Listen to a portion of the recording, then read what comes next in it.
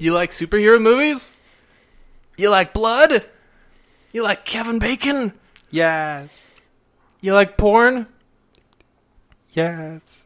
Well, I got the movie for you. It's Super 2010, James Gunn. Woo! We are Eject Rejects. Us being the Rejects. I'm Forrest. I'm Jacob. And I'm Ian. Yeah, so we're going to talk about Super 2010, James Gunn, the gentleman who brought you Slither, Guardians 1 and 2. Guardians of the Galaxy 1 and 2. I guess they just sounded cool saying Guardians 1 and 2. Then I'm like, what if people don't know what I mean when I say Guardians 1 and 2? I'm fairly certain that most people know what Guardians of the Galaxy is at this point, considering the fact that Marvel is everywhere. And with that whole James Gunn controversy thing, it was just blasted everywhere, so they know him. Yeah. He's a well-known guy. Drama makes a lot of news. Yes, it does. This is a drama llama. So, Super 2010 is, once again, a James Gunn film, and it definitely feels like a James Gunn film.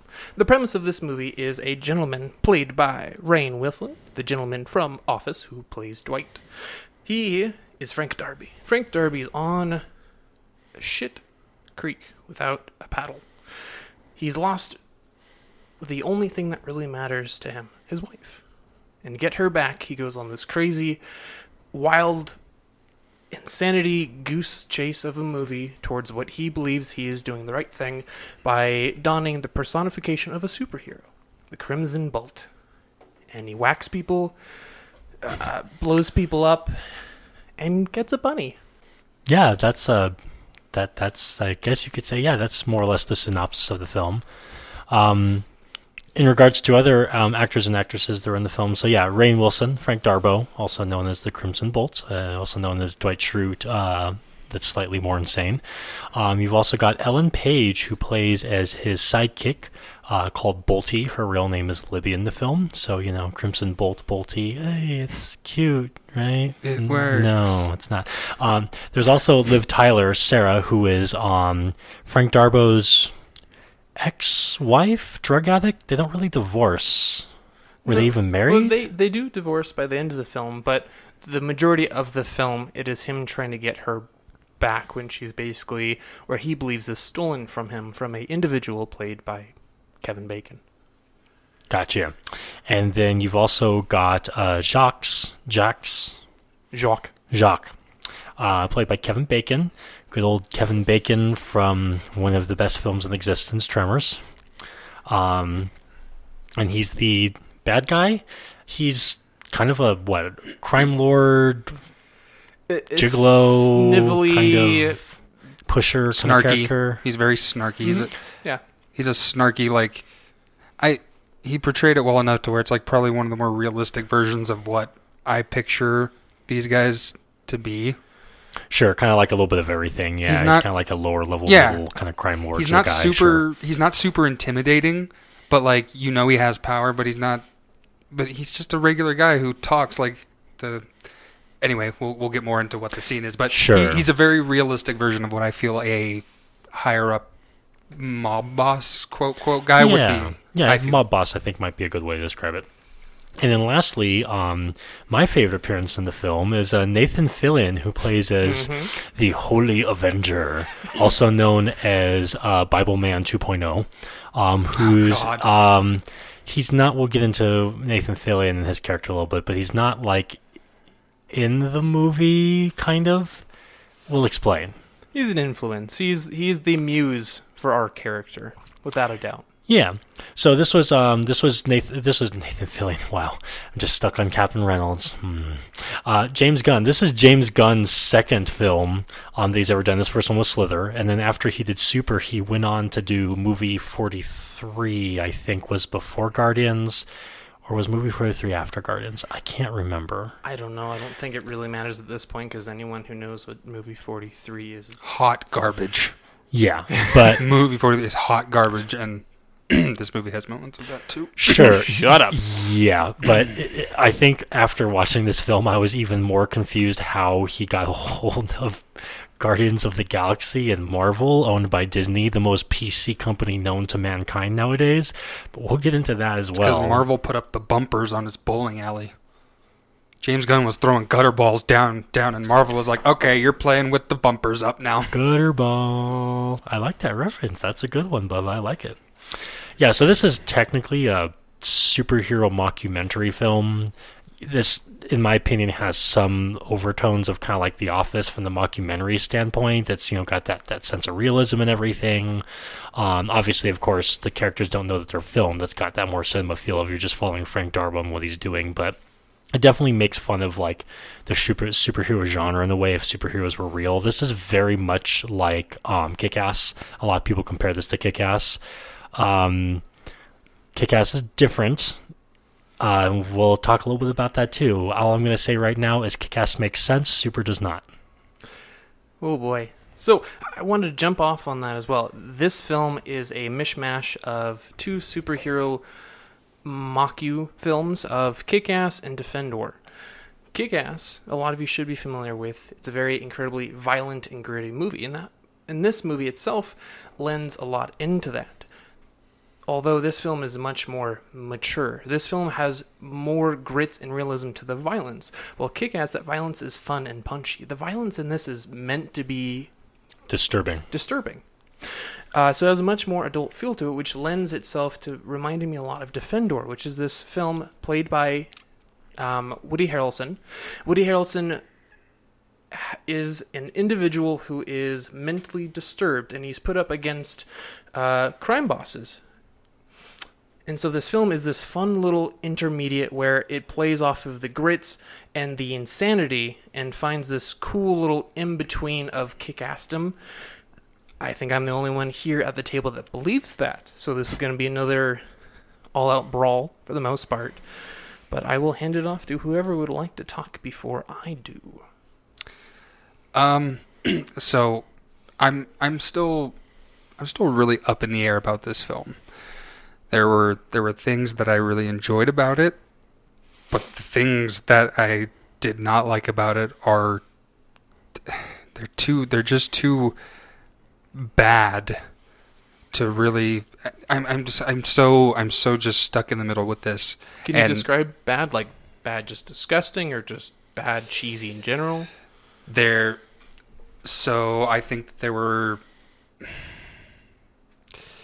bad. Like, okay, so for example, the tentacle scene, the touched by God scene, that Corn was dogs. bad.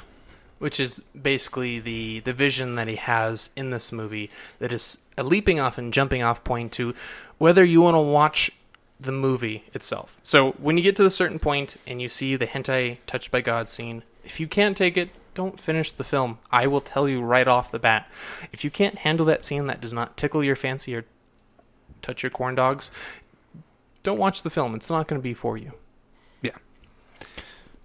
Yeah, well, kind of touching off what Jacob said here is that this film, so usually a little bit behind the scenes on Eject Reject, since we're wrapping up season 1, guys, yay, is usually we tend to do our movie recordings after we watch the film, usually within a week. This time we took a little bit more of a break. We sometimes do that, sometimes don't. And both Jacob and I had the opinion of that we wanted to kind of sit on it a little bit more and then potentially rewatch it to see how we felt about it. I didn't. I don't believe that Jacob did either. I did not.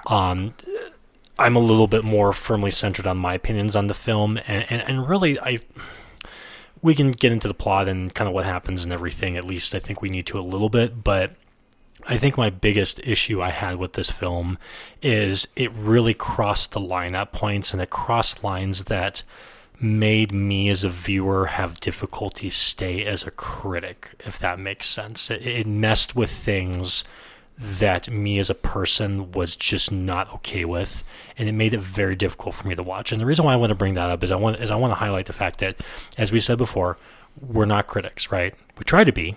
Sometimes I feel like I tend to try to be more of a critic than I should at times. And usually I try and stay as even-keeled as possible. This film was very hard for me to do that. It was very, very difficult. So everything I say about this movie is going to be with that perspective, with a grain of salt, I'm going to say. But just keep in mind, I am going to try and be as level as possible in what I have to say. I think this film is going to show you how you view films as just a popcorn-going average Joe movie viewer. You're either going to go into this film and you're looking for dumb action, mindless, just eating popcorn, having fun. There's a lot of fun, dumb action in this, but the slow parts are meant to be just grinding to the halt. Maybe a little too slow, if not a little too odd for you, missing some of that core to the action. If you're watching this film for the cleverness and the ingenuity of a funny, dark comedy, a lot of that's going to be in there for you. But once again, it can be a little too harsh for a lot of those people. There's a few scenes that are very offensive. If you go into this film and you want to feel something, you don't care what it is, such as myself. I like going into films and feeling raw, distinct emotions, whether it's happiness or disgust. And this film shows that to me. I get on the edge of my seat, holy shit, this fucking shit and tittin' awesome, versus, oh boy, I'm uncomfortable. And I like feeling that in a film. A story should make me feel something, and in this movie, it makes me feel something. It makes me want to laugh. It makes me want to kick shit. It makes me want to bleach my eyes. It also makes me want to heckin' cry by the end of it. So, depending on how you watch films, when you watch this, you'll know exactly if it's for you right off the bat. And if it's not, no big deal. But if you get to the very end and you're like, this was fucking awesome, I hope this film stays with you, because it stays with me. I wasn't expecting that much depth and so quick. No, that was not an insult. That was a compliment. Good job. No, I guess I'll touch on some of the things that I enjoyed about it. I think the acting was very good. Rainn Wilson, Ellen Page. Thank you. Was really good in this. Ellen Page was really good, and Shush. I'll make a case. I'll make a case for Ellen Page. I will not go into any type of detail, but she portrayed the mental illness very well, I think, because it made me so uncomfortable. I have a first-hand experience in it. I won't get into how, but her character, I believe she said she was bipolar, correct? No, she doesn't make any statement whatsoever in regards to her mental illness. Okay, well, she definitely gives off the vibe of it for me then. I think I forgot, because I think she played it well enough. She played it so well that it actually made me uncomfortable and gave me slight PTSD, which is both a good thing and a bad thing. It made me so uncomfortable that, like, her acting was really good in that aspect, but it just made me really uncomfortable. So, and I think that's why I have to go back and forth with this movie, because there's good things about it, like the acting, but it gets to a point where it's just a little much at times. Yeah, so unlike Six From Samurai, I am not going to sit here and just completely crap on this movie, because there were things that I did appreciate as well. Yes, I would agree. The acting in general, I thought was pretty good. Me personally, I just feel like Rainn Wilson was just doing his Dwight shtick with a little bit more depth. Like, it's just, and that might also just be my perception, because, certain actors are just typecast a certain way, like Morgan Freeman, let's say, right? Everyone knows what he's typecast as half the time. You've got the sage-like kind of mentor character. That's usually who he plays. So it might be a little bit of that, but honestly, especially like the opening dialogue in this film where where Rainn Wilson's character does this little monologue and everything, and I'm like, oh my god, why do I feel like I'm watching a thing of The Office where he's, so, but it was fine. It was just, it didn't really set anything apart. It was still a good acting performance, though. I think the problem I had with Ellen Page's character is, she plays a comic book store clerk, right? And that's how Frank Darbo meets Libby, is he's trying to find out how to be a superhero, and to do that, he goes to the comic book and he buys comic books to read them, right? And I think the problem I had with Libby's character is I didn't believe that she was a nerd. I was like, why is this person in this comic book shop? Like, she didn't really come off to me as a person that really liked that kind of thing. And she just seemed to be more of like the preppy, bubbly, happy girl kind of thing that devolves into, that bubbliness devolves into like a sense of manic insanity, kind of like you're talking about, Jacob. but at no point did I feel like that she really believed or as a character understood the things that she was saying. It's like she was just reading from the script. Jock's character was great, though. The Holy Avenger was the highlight for me every single time that Nathan Fillion was on the TV. And when I mean on the TV, I mean on the TV in the film through my TV. Because he's basically a TV character in the show. He's not actually there, sort of. God, whenever he was on screen, I'm like, oh God, this is just too hilarious for me. And Liv Tyler was fine. You know, she played a very good strung out drug addict. She acted crazy out of her mind all the time, basically. Yeah. Rewind. Ellen Page was fantastic in this, Ian. So shush your pie hole, good sir. Just my opinion. Like I said, everything is this time around is probably going to be more on my opinion, and that's Fair my enough. opinion. You have a right to your opinion. Your opinion is wrong. So Ellen Page in this film, she plays, as Ian stated, a comic book store clerk. She is fun. She's goofy. She is peppy. I do see where Bullwinkle / Bubba / Jacob is coming from when he says that she betrayed. Not betrayed, but Portrayed. poached. Poached. Portrayed. Maybe a source of mental illness. I don't believe that was the point of the film. I think these characters are supposed to be exaggerated in a very boring vehicle. These are supposed to be extraordinary things happening to an ordinary person and how it bends him. I can see how someone can pull mental illness out of this. I don't believe that is the point of the story. With Ellen Page, though, she made tons of weird little references that I feel like only someone hipster and in their own head would get it. Like, her first kind of line, or second scene that she was in with Rainn Wilson, she mentions her name is Libby. But don't mention the Libby and labels thing, because that drives me fucking nuts. For those who don't know that reference, that's going to go over your effing head, but that doesn't stop the dialogue from continuing that train, because that's her character. And she constantly references comic book heroes and certain abilities and characters to the point where at the end of the film, she is donning Wolverine-type blades, which are akin to a reference she made earlier in the film about Wolverine with blades, and also reference to her own character that she played in X-Men. Kitty Pryde, in the X-Men comics at one point, does have blades on her hands. So I thought that was kind of a fun little reference. So, I mean, whether it means anything to you, Ian, I think you're wrong. But that's all meta stuff. That the character, we're getting a little. I think that's like a little nitpicky in my opinion. But it's kind of like you're referencing the actress playing another character. No, I was. But you're not talking about the character. Character making references. The character herself knows what she wants to be. I don't know. I guess it might just be her appearance and everything. It's just I'm like she did not seem like that person. Did not seem to be like maybe she'd been more introverted and then she became a little bit darker or something. Maybe. Or yeah, to me it just didn't work. That's all I'm saying. Fair enough. So I sort of agree but disagree with you at the same time, Forrest. I think that mental illness is actually a big point of this movie because it is what is driving it to a certain extent, I think. Libby, okay, hear me out because you're making faces. Hear me out.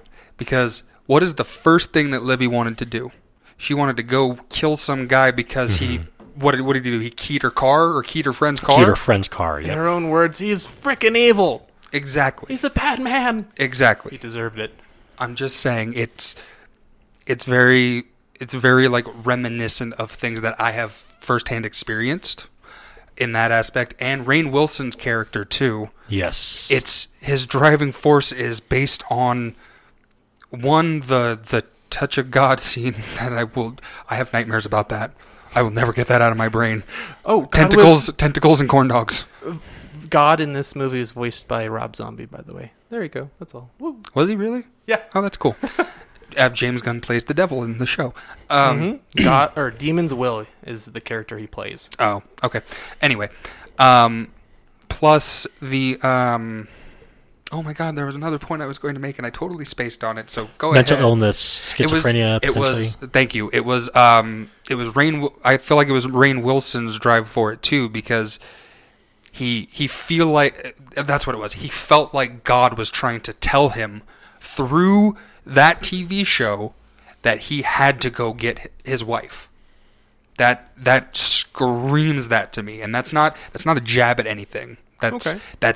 It was an observation that made me come to a conclusion that this movie, a big driving force behind it, was mental illness and the most extreme things you can do in the cases of it. So when we finished viewing this film, and this was the first time Jacob and Ian have seen this film, obviously this is a Forrest film, surprise, surprise. They mentioned Joker and relating this film to it. Joker is similar to the fact of it's an individual pressed by society and mental illness and how that shapes him and how his actions are affected by other people's actions, society's actions, and the You're referring to Joker 2019, for the film is what we're specifically, just Yes. so the audience is The aware of what Joker, you're talking about. Joaquin Phoenix. Yeah. So they made a connection to that, and I'm hard-pressed to disagree with it. The reason being is that portion of mental illness was displayed in the film very much so. It did not bash you over the head with it, but it made it evident of what the story was about. In this film, it doesn't mention mental illness at all, and I can't disagree that a lot of these people probably aren't in the right mind, but I enjoyed the ride of this film. I enjoyed the fact that these people were ordinary people that were not dealing with these interactions that were far from ordinary. This guy has lived a boring and drab life. In the beginning of the film, he states that he has had 2 perfect moments. One of them marrying his wife. And now that his wife has been taken away, she's basically relapsed into basically her addictive drug and other pretty bad habits. So the story is about him trying to save her, and I'm going to ruin a little bit of it here because I feel like it's incredibly important. And maybe I'm a little too passionate about this film that is literally just about bashing heads and screwing the pooch. This film has a line in it where he says near the end that this journey, kind of phrasing it here, wasn't about him, it was about her. He is not the main purpose of this story. His mental abilities or stability is not the importance. It's what he did and how he did it to save someone else. Someone else was struggling, so he saved them. This person who had this addiction towards drugs,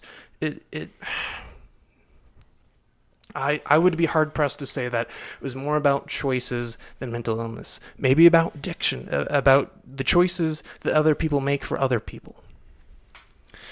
So going to your reference about that when we finished watching a film about Joker and why I feel like Joker is a better representation is this film has nothing to do, in my opinion, with the main character being the product of a society and him turning towards doing terrible things because society pushes him to with his mental illness like Joker 2019 does.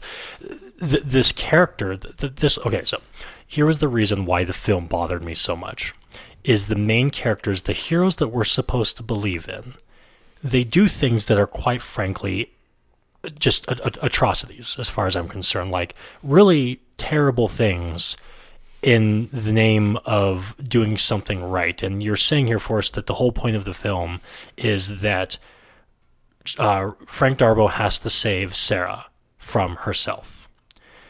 But then from that perspective, the way that the film was trying to push a message was the ends justify the means. It doesn't matter what you've done as long as the end is you save a person. But in the meantime, they leave a trail of bodies behind them. They do a lot of terrible things. Libby gets killed in a very gruesome manner. A lot of other people get killed.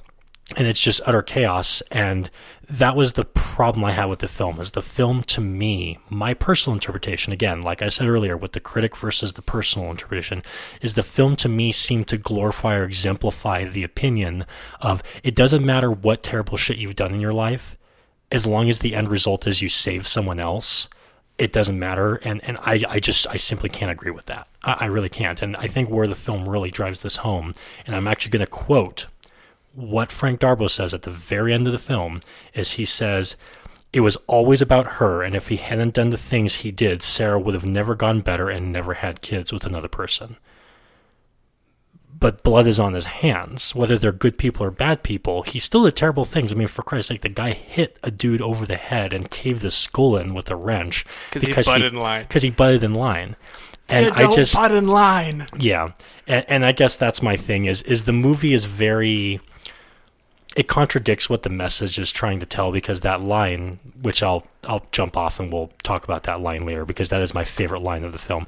The message was very muddled, and honestly, the message just made it seem like it was okay to act the way that all the characters did in the film, and I had a major problem with that personally. Yeah, I actually, now that you mention that, I do agree with that. I think this movie really it does send a really mixed message that as long as your overall goal is good, it doesn't matter what happens from point A to point Z. As long as your goal in Z is good, it doesn't matter what happens in between. And like you said, Libby does die. The cop who gets shot, not necessarily by or the cop does not get killed by the detective. By Rainn Wilson's character, but he gets shot by Kevin Bacon's cronies. And it's just it felt like he was really overdoing it for, like, how many other lives did he ruin to save one? Exactly. He ruined so many other people's lives in the movie to save one, that at the end of the day, and this isn't justifying her not being, safe or anything, but at the end of the day, he wasn't even meant to be with her. Like, I get it. It's this. I know he's white knighting himself, basically. He is a white knight. He's doing it. There is a reason behind it, and I guess if you look at it on a baseline, it's a noble reason. He wants to save her from from her old life, and even if that doesn't mean that she ends up with him, that's fine. But it is not appropriate, all of the things he did in between. And while I found the montage of when he first became a superhero or a vigilante, I found that montage hilarious. Oh yeah, that was hilarious. The movie does have funny moments. The movie has really heartfelt moments. But when you step back and just look at it, it's got some really mixed shit in it, and it's really polarizing. I like that we're getting really philosophical with this movie. More so than I think a lot of other ones. But I want to mention maybe something that you guys either overlooked or maybe I looked too deeply into. But the whole entire film, Frank Darbo, he questions himself. There's a moment where he throws away his costume, and he's like, this is a stupid, dumb idea, and he keeps questioning himself. And near the end of the film, when Kevin Bacon and Rainn Wilson's character finally meet head-to-head, Kevin Bacon basically says, you're fucking killing, you're doing all this shit, you're no better than me. What do you think this is going to accomplish? And then Rainn Wilson sums it up pretty perfectly. He basically says, I don't know. I really don't know. But I don't know until I try. Exactly. So maybe it's going and jumping back to your quote with the ends, maybe not justifying the means. But once again, this movie was just dumb fun. Yeah, but that point that you just made also kind of tiptoes back to my mental illness comment. It's because he's questioning it, yes, but because God again told him to do it. He continued. He threw everything away. Sorry, I got really loud there for a second. He threw everything away, right? He threw it in the dumpster. Saw another episode of the Nathan Fillion show. Holy Avenger, Nathan Fillion as Bible Man, whatever you want to call him. And he took that as a sign from God. Like that just... Delusional. Yeah, exactly. And it's just why, I don't know. This film is so I'm so split in my brain because there's so many things that just fucking frustrate me about it.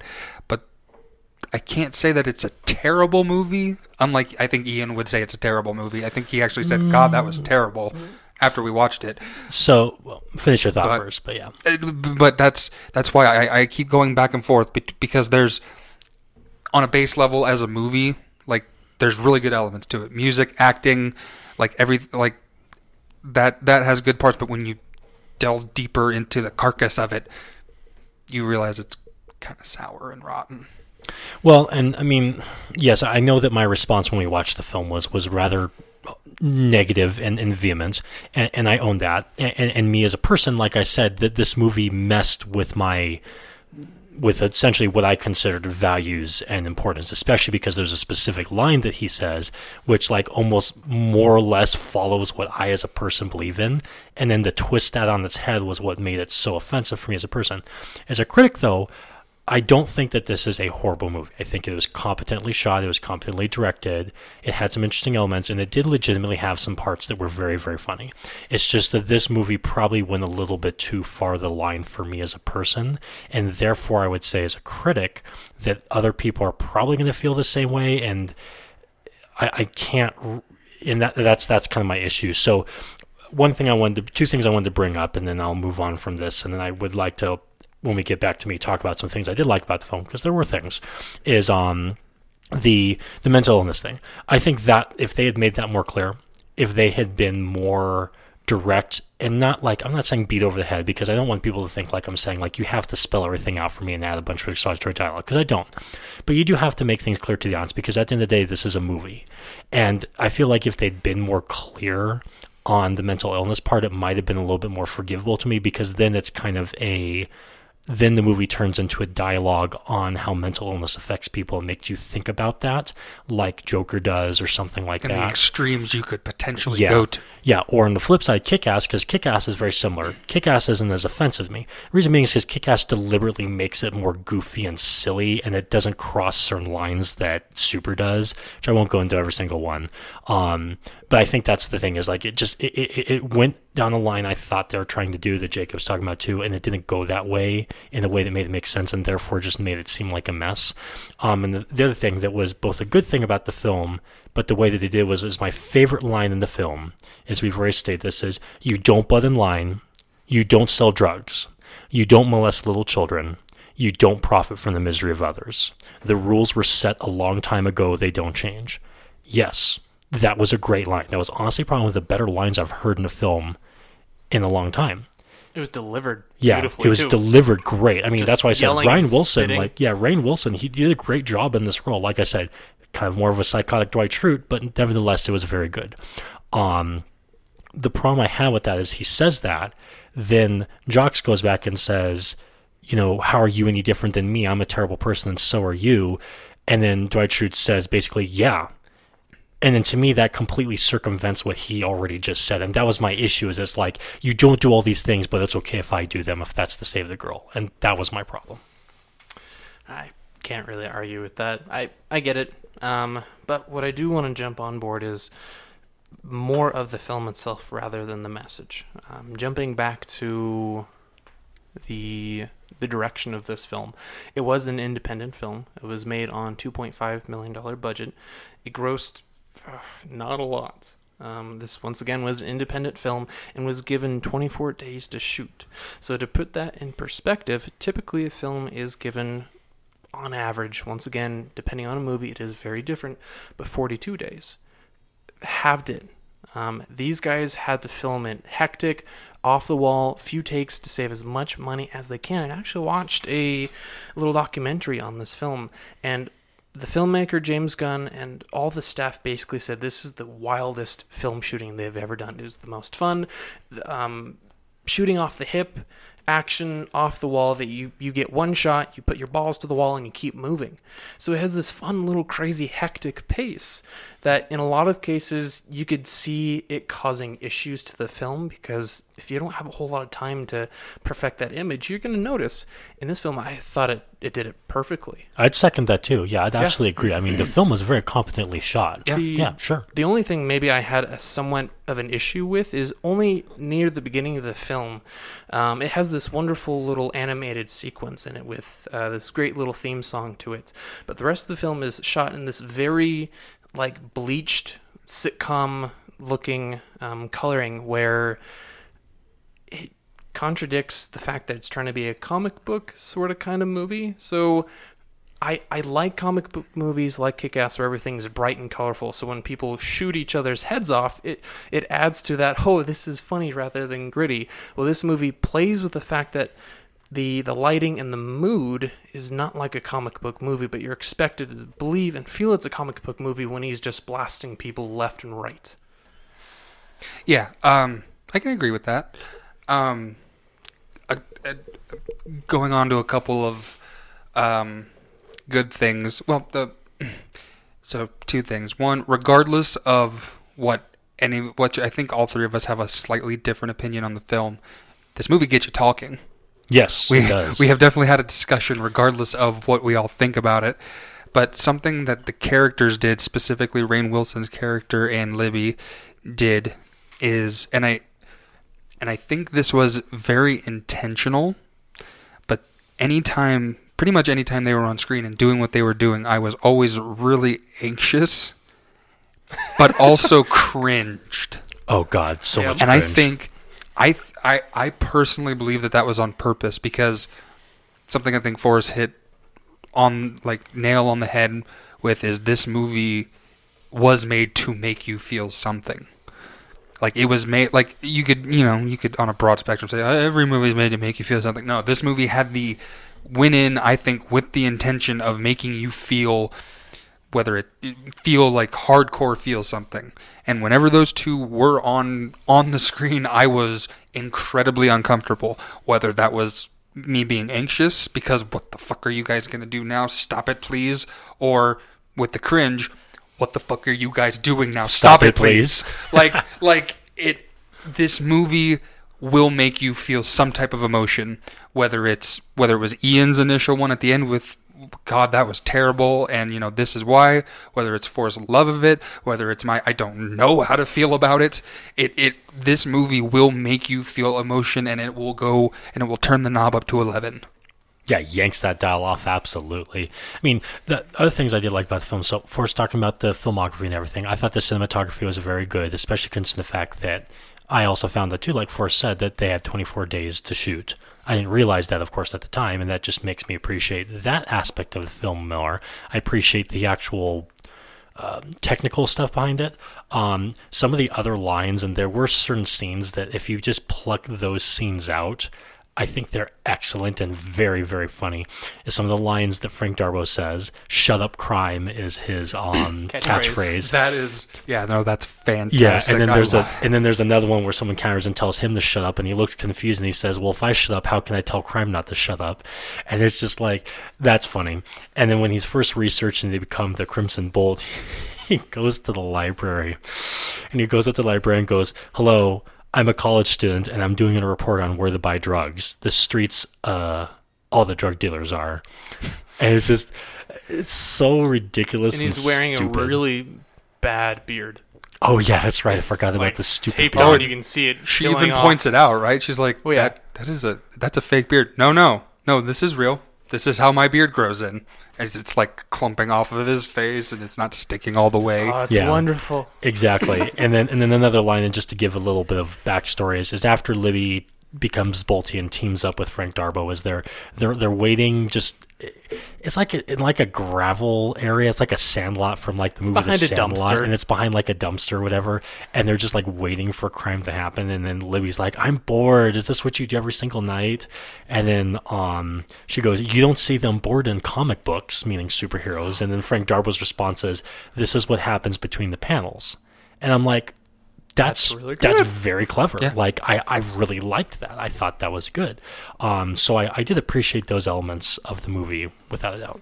James Gunn is very witty in certain ways. James Gunn is a very intelligent writer. Yeah, he's almost kind of like a less quippy version of I'm trying to say Quentin Tarantino. Joss Whedon. Oh, Joss Whedon. I just think when he's left to his own, he never really fully executes it, I think, to its fullest potential. Sure. I'm sorry, Forrest. I know you love this movie, and I don't knock on you for liking it or anything. I can see why you like it. I just feel like when he's left to his own and he doesn't have a big backing from like Marvel, I think when he's left on his own, I think he just doesn't quite execute it the way, or to its full, like I said, to its fullest potential. I just don't think he fully nails it. I think he nails it on the peck and head, but I think you guys and the listeners have already picked that up. Well, and it's weird because no. This is more of an observation. The last, however many episodes this season we've had where there was humongous disagreements, whether it was you two for Sixth String or whether it was me and you. Notice the common denominator there. But whether it was me and you, Forrest, for Little Monsters, there was always heated arguments there, at least in some form. I feel like in this one you expected, like I said, like I had mentioned before, you expected there to be an emotion, so you're not as emotional and you're not as upset because the movie did what you expected it to do and what you love it for, which is, I think, why you're not as jumping over the table trying to attack us this time, because this movie is making me and Ian feel some type of way. Yeah. And that's why you love it, which I can appreciate, but yeah.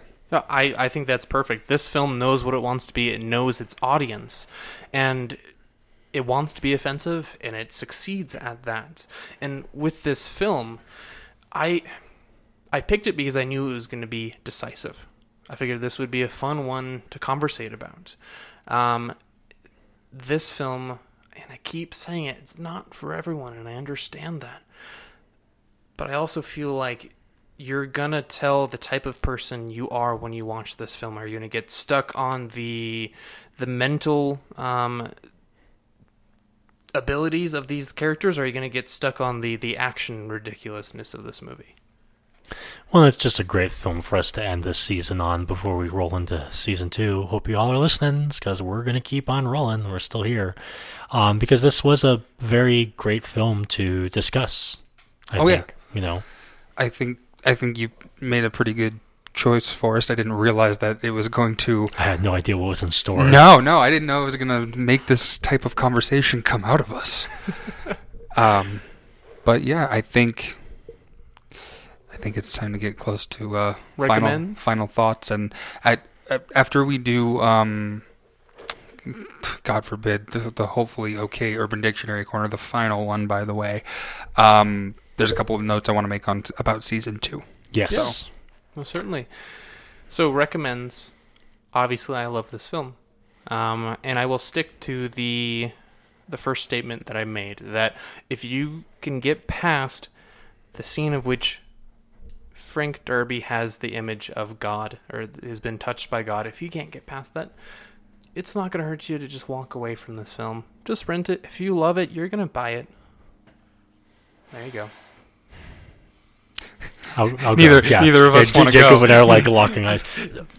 I think everyone knows my answer. My answer is no. I mean, I'm sorry. You know, I other films that we've seen, you know, that I had some issues with, Six String Samurai, for example, like I at least found some value. But if you're an Ian and you're not a Forrest, I feel like that you're going to feel just as, quite frankly, offended, and your sensibilities offended by this film. That being said, I do recognize that this is a film. This is a real movie, meaning it actually does something. It's not just, you know, bland entertainment to, you know, pump out to people that just want to sit there and turn their brains off. That's not what this film is.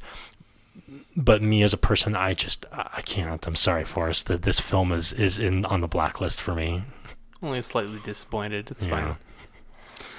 So I've been thinking this entire time since I've seen it, whether I was going to recommend this movie or not. I think my final conclusion, don't you give me that look, Forrest. As a movie, no. I cannot recommend this film. However, what I will, I also at the same time recommend you go and watch it, because, and especially if you have friends that are into movies a little bit differently, just like us three, this movie will spark a conversation with you. So yes, if you want to watch this and have a conversation, and like, this is a movie you can delve deep into, whether you realize it or not, because I didn't realize it was going to be this deep before we started recording this. So, yes, if you want to have a deep conversation with your friends about it, because I guarantee you that this movie is polarizing. This movie is. So there's going to be people that love it. There's going to be people that hate it. So if you want to have a conversation, yes. Can I recommend it to just the casual movie watcher who, everyone else? No, I can't. So as I started, I'm still stuck in the middle here, but I don't know. That's my answer. That's probably the best I can give at this point because I still just don't know. That is my summation for this movie. I don't know. That's fine. I respect your opinion. But not mine.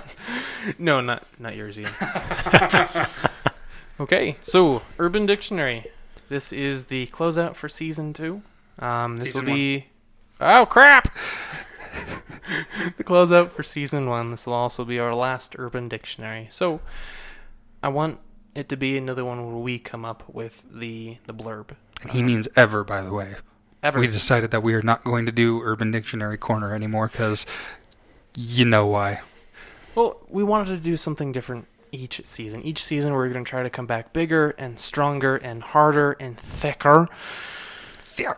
Thickeroni and cheese. So with this, next season we want to do something different. We want to improve and we want to maybe have some sort of other clever little ending of which we'll discuss later. But Urban Dictionary, I want us to come up with a blurb for Kevin Bacon. Okay. Got any ideas, Jacob?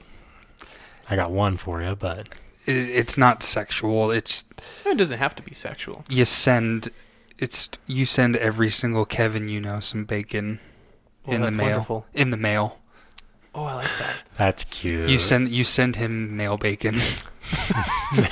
or Bacon. or you'd call it bacon mail, I guess. I don't know. Bacon mail.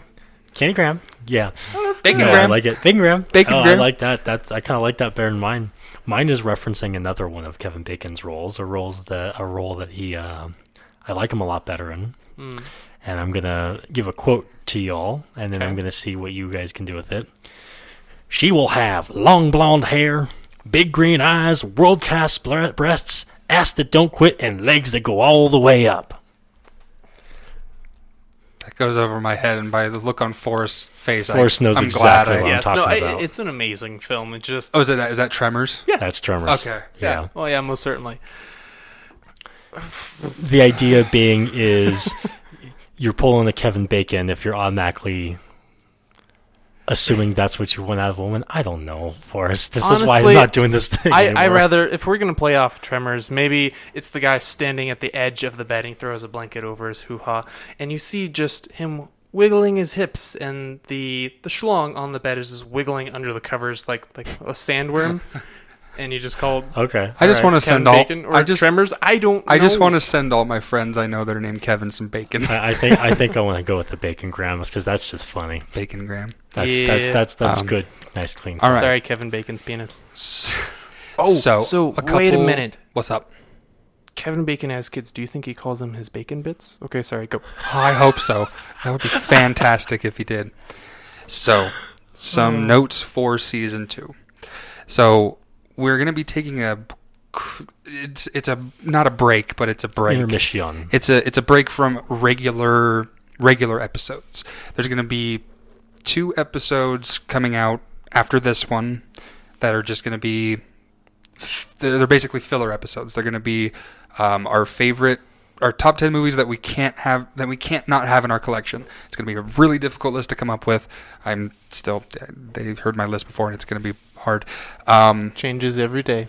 It changes every day. We already have the list out that we are going to be doing for season 2. And a couple of things we're going to change is you will know which movie we are going to be doing the next episode. So the first movie that we're going to be starting for season 2 is the 2004 film Cellular, which is my pick, and I'm very excited for it. And yeah, thank you very much if you've listened this entire season. Thank you. I know I've had a lot of fun, guys. I think it's been great. I've had a blast. This has been great. Yeah, I enjoy you two more than I thought I would. Been friends for 20 years, Forrest. I hope you would. And you improve upon your deficits and weaknesses every day, Jacob. I don't believe you. Thank you for not ejecting these rejects. Woo! See y'all next time, everyone. We will see you next season, even though we're going to see you next week and the week after. But thank you guys. Love you. Bye-bye. You're sexy.